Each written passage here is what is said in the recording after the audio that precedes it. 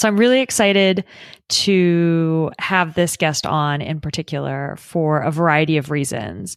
In our Stories of Change series, we have heard from all sorts of guests, people who have completely pivoted their careers to a completely different discipline and become business owners for the first time. We have heard from people who have maintained their expertise space and have gone to a different mode of delivery and owning their own business. We've also heard from people who have maintained their full-time job and added a really fulfilling side hustle or side gig to their plate that has pushed them outside of their comfort zone. And we've also heard from a serial entrepreneur who not only has gone through major pivots throughout his career by design, but also has spent some time supporting his partner through these changes. Hello, I'm Naseem, and welcome to Becoming My Stronger Me, a podcast designed to help you become stronger in mind, body, and heart. Up until a few years ago, my journey was pretty linear, following a traditional path. And then, in a perfect storm of circumstances, I pivoted to pursue a more fulfilling and meaningful life. Join me as I share what I've learned about myself that's helped me to become my stronger me. Today, we have someone who's going to share their story of change from the point of view of the journey leveraging all of their skills and having a varied skill set that gets honed each time they make a major life pivot. And so I'm so excited to have Dr. Reza Alavi on with us today. Well, thank you. I'm excited to be part of the program. Look forward to it. So I can't possibly do your bio or your journey justice. So if you could just take a few moments and share with us your educational background, your journey, career-wise or even personally, whatever you're comfortable sharing. I know my listeners and I would love to hear it. Well, I grew up in Philadelphia. Both my parents were physicians, and between the two of them, they took care of the underserved for a combined 80 years. So early on, I wanted to do something in large-scale health. I wasn't really sure what that meant. So I spent about 30 years in school, residency, postdoc, a couple master's degrees along the way, and wanted to come out and make an applied difference in the world. So early on, kind of felt my way around. There wasn't a early career roadmap for someone who wants to improve healthcare for large populations per se. So I've done research, I've done policy, I've done clinical trial design, but eventually found my niche in population health.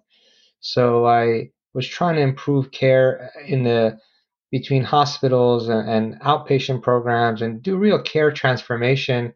Eventually led to some consulting work, how to scale programs, how to bring in enterprise partners and businesses. I spent another year as an executive at a company to provide high acuity care in the home. And then come last year, this time, I started to put up my own shingle and went on my own. So it's really interesting because you're coming out of an educational space that is very linear. It's a path that millions of people have been on, from undergrad into medical school, into residency, and then many people then go on for fellowship or any sort of specialty. And so you're coming out of this very linear path. When did you know in that very linear path that the rest of your path wasn't going to be linear, or maybe you didn't know at all? I think for me, it was early on. I just didn't know what the future held. I used to joke around that, I'm a little sailboat. I put up my sail and see which way the wind's blowing and where there's value that I can provide. But even during early years in my fellowship, I went to my fellowship director and said, look, I know this fellowship is created for people who want to be professors in medicine. I don't want to do it. I don't want to be in academia. What are all the other paths? And he was a amazing gentleman, Fred Brancati, who sent me to talk to about a half a dozen people in industry and government and private foundations and so on to give me a lay of the land of what does it look like if you're not doing 100% clinical care and you're not in academia? Like, what are all the other options that people put in that other bucket? So I love that you brought up Dr. Brancati in this conversation because it is an incredible example of what a mentor can do. not only in guiding the conversations, but truly being selfless, because at the end of the day, you were his student. And it would have been very easy to persuade or try to persuade and maybe even get in the way of you expanding out beyond what he needed you to do. But instead, he did quite the opposite. He embraced where you were going and then connected you with the resources to explore what that looks like. So if you could take a moment and talk about what that's like, either finding a mentor like that, but also really guiding and being present in those conversations to kind of soak up as much as you can from them.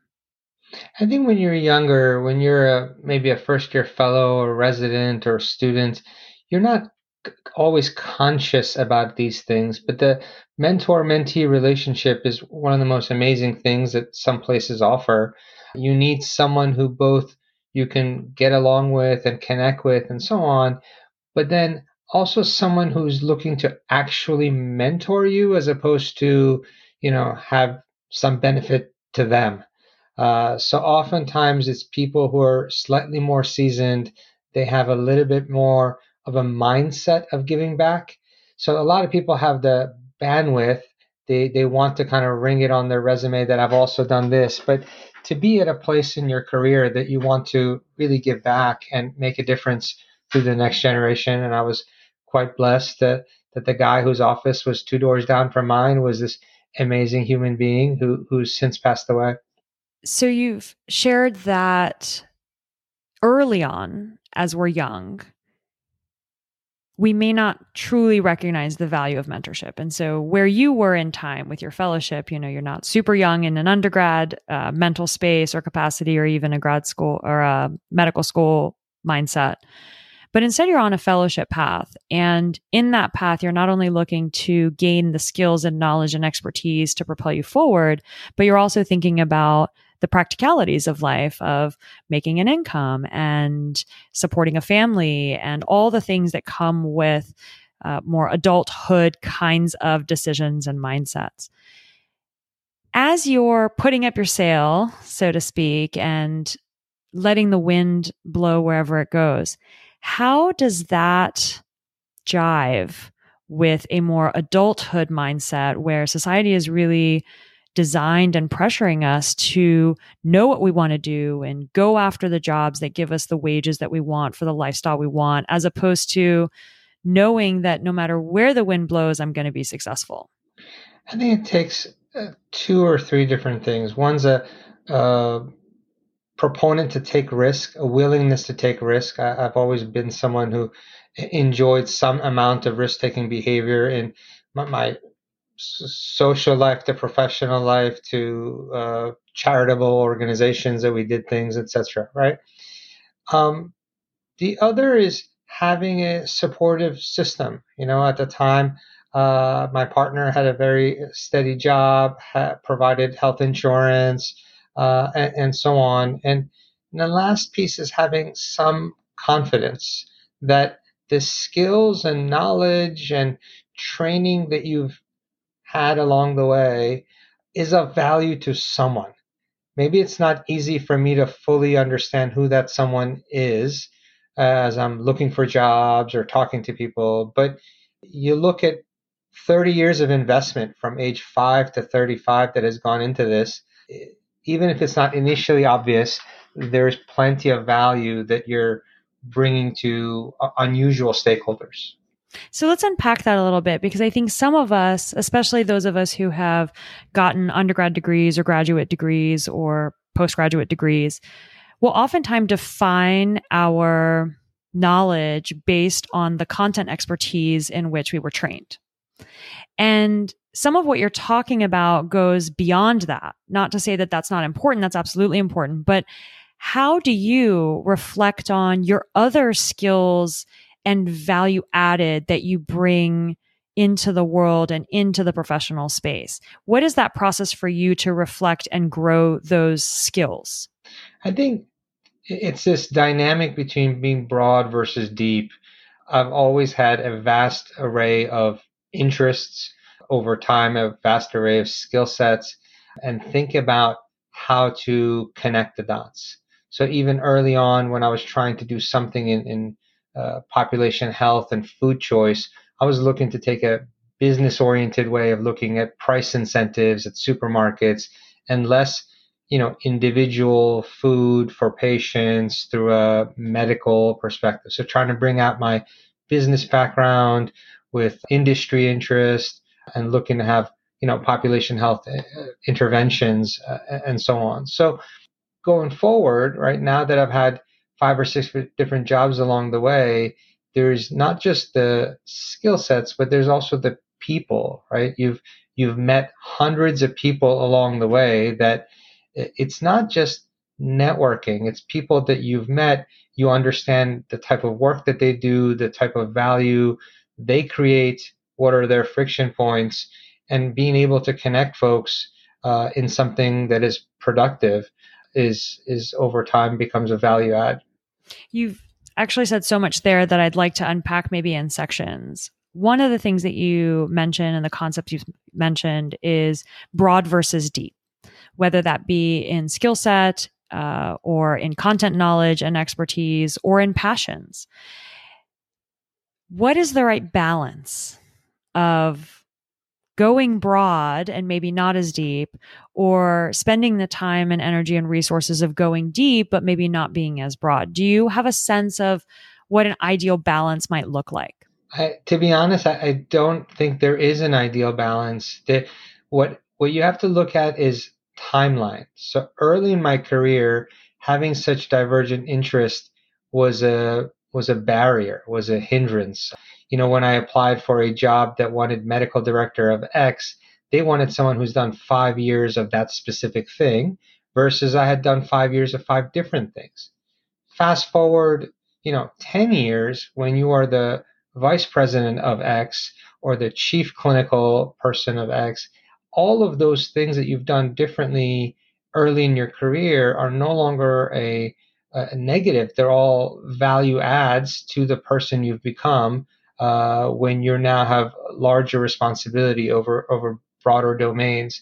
So I don't have a perfect answer. There are those who do one thing and do it well, 5, 10 years, and slowly add, the breadth. I started the funnel upside down in some ways. So, talk about those barriers. I mean, how does someone like yourself, very well accomplished, especially in the educational space, you make a difference at each of the organizations that you have worked at and institutions that you've worked at?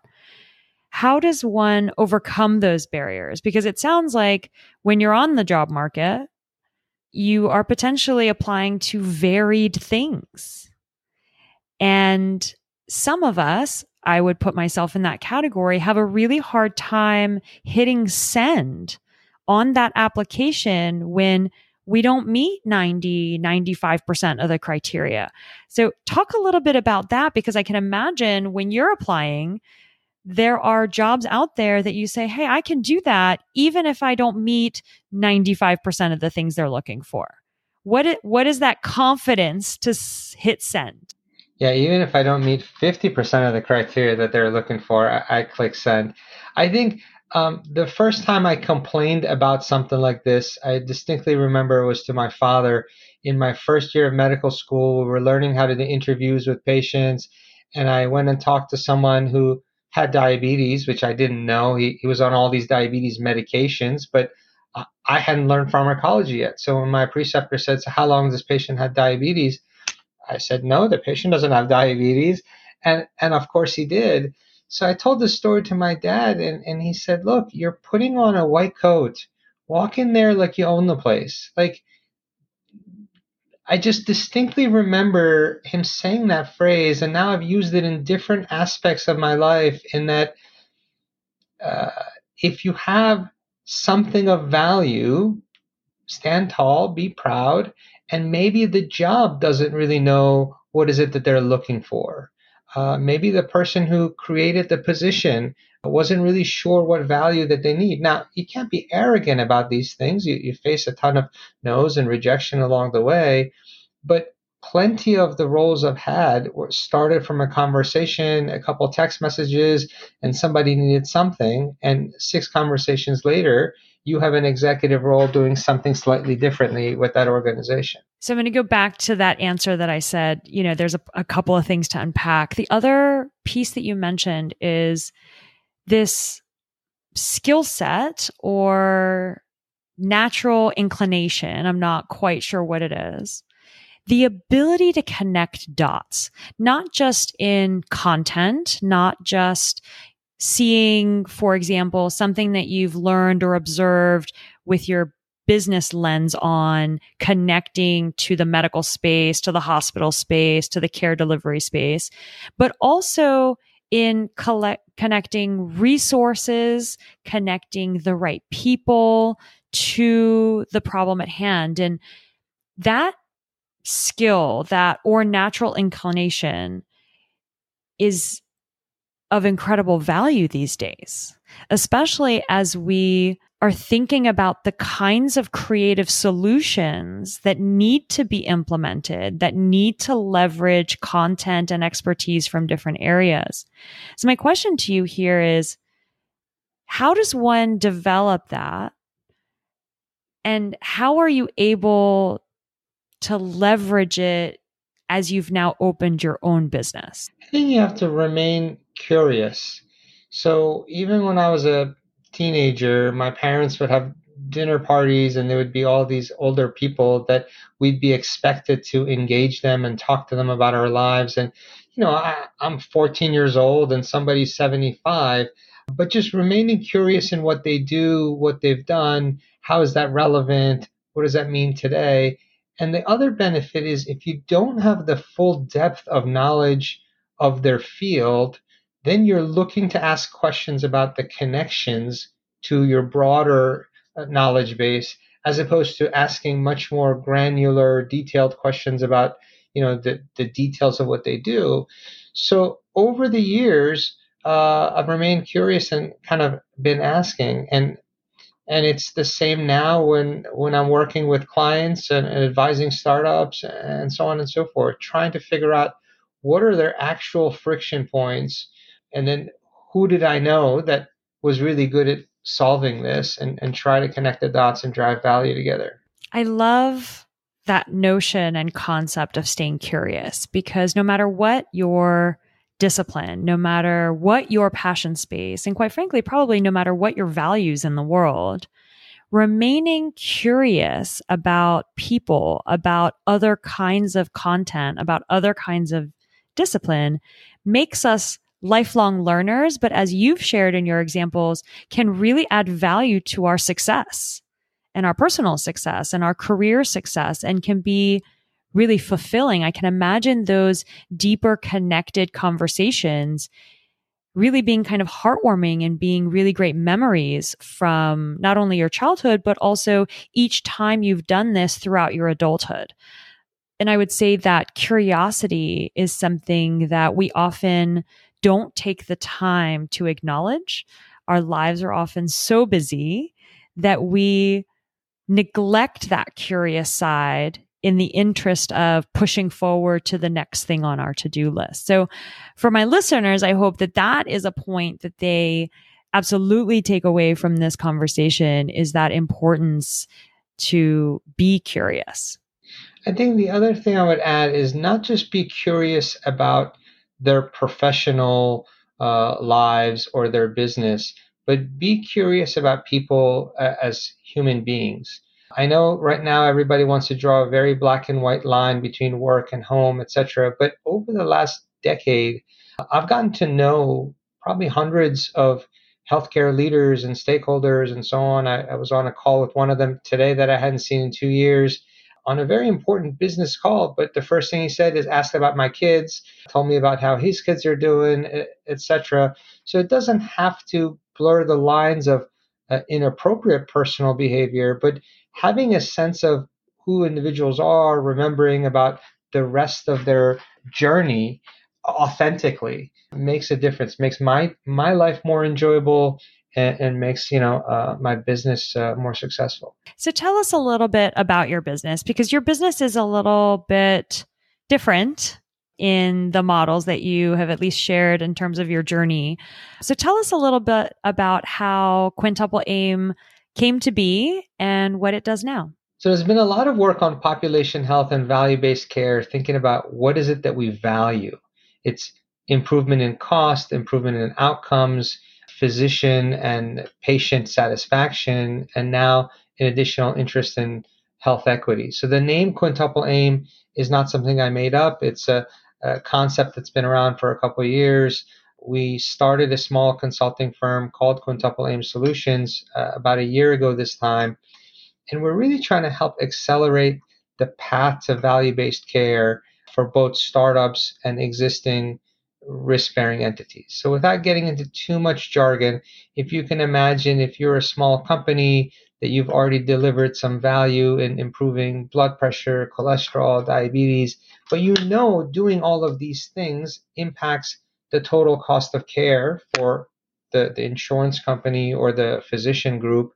Now you are confident in what you're doing and you want to get alignment of your payment model to the value that you're bringing. So we partner with these companies to decide what types of value-based contract makes sense for them, how to design it, how to pitch for it, how to take downside risk on their fees, and get alignment between their pay for performance goals and what the other side needs, like the patients, the payers, and rest of society. Such an important space to be in. Again, I think it underscores how well you've been able to bring together your different passions, but also your different parts of your education that for some might feel disconnected, right? The population health from internal medicine, from an MBA, and all the things that you've done along the way. But this feels like you found a way to leverage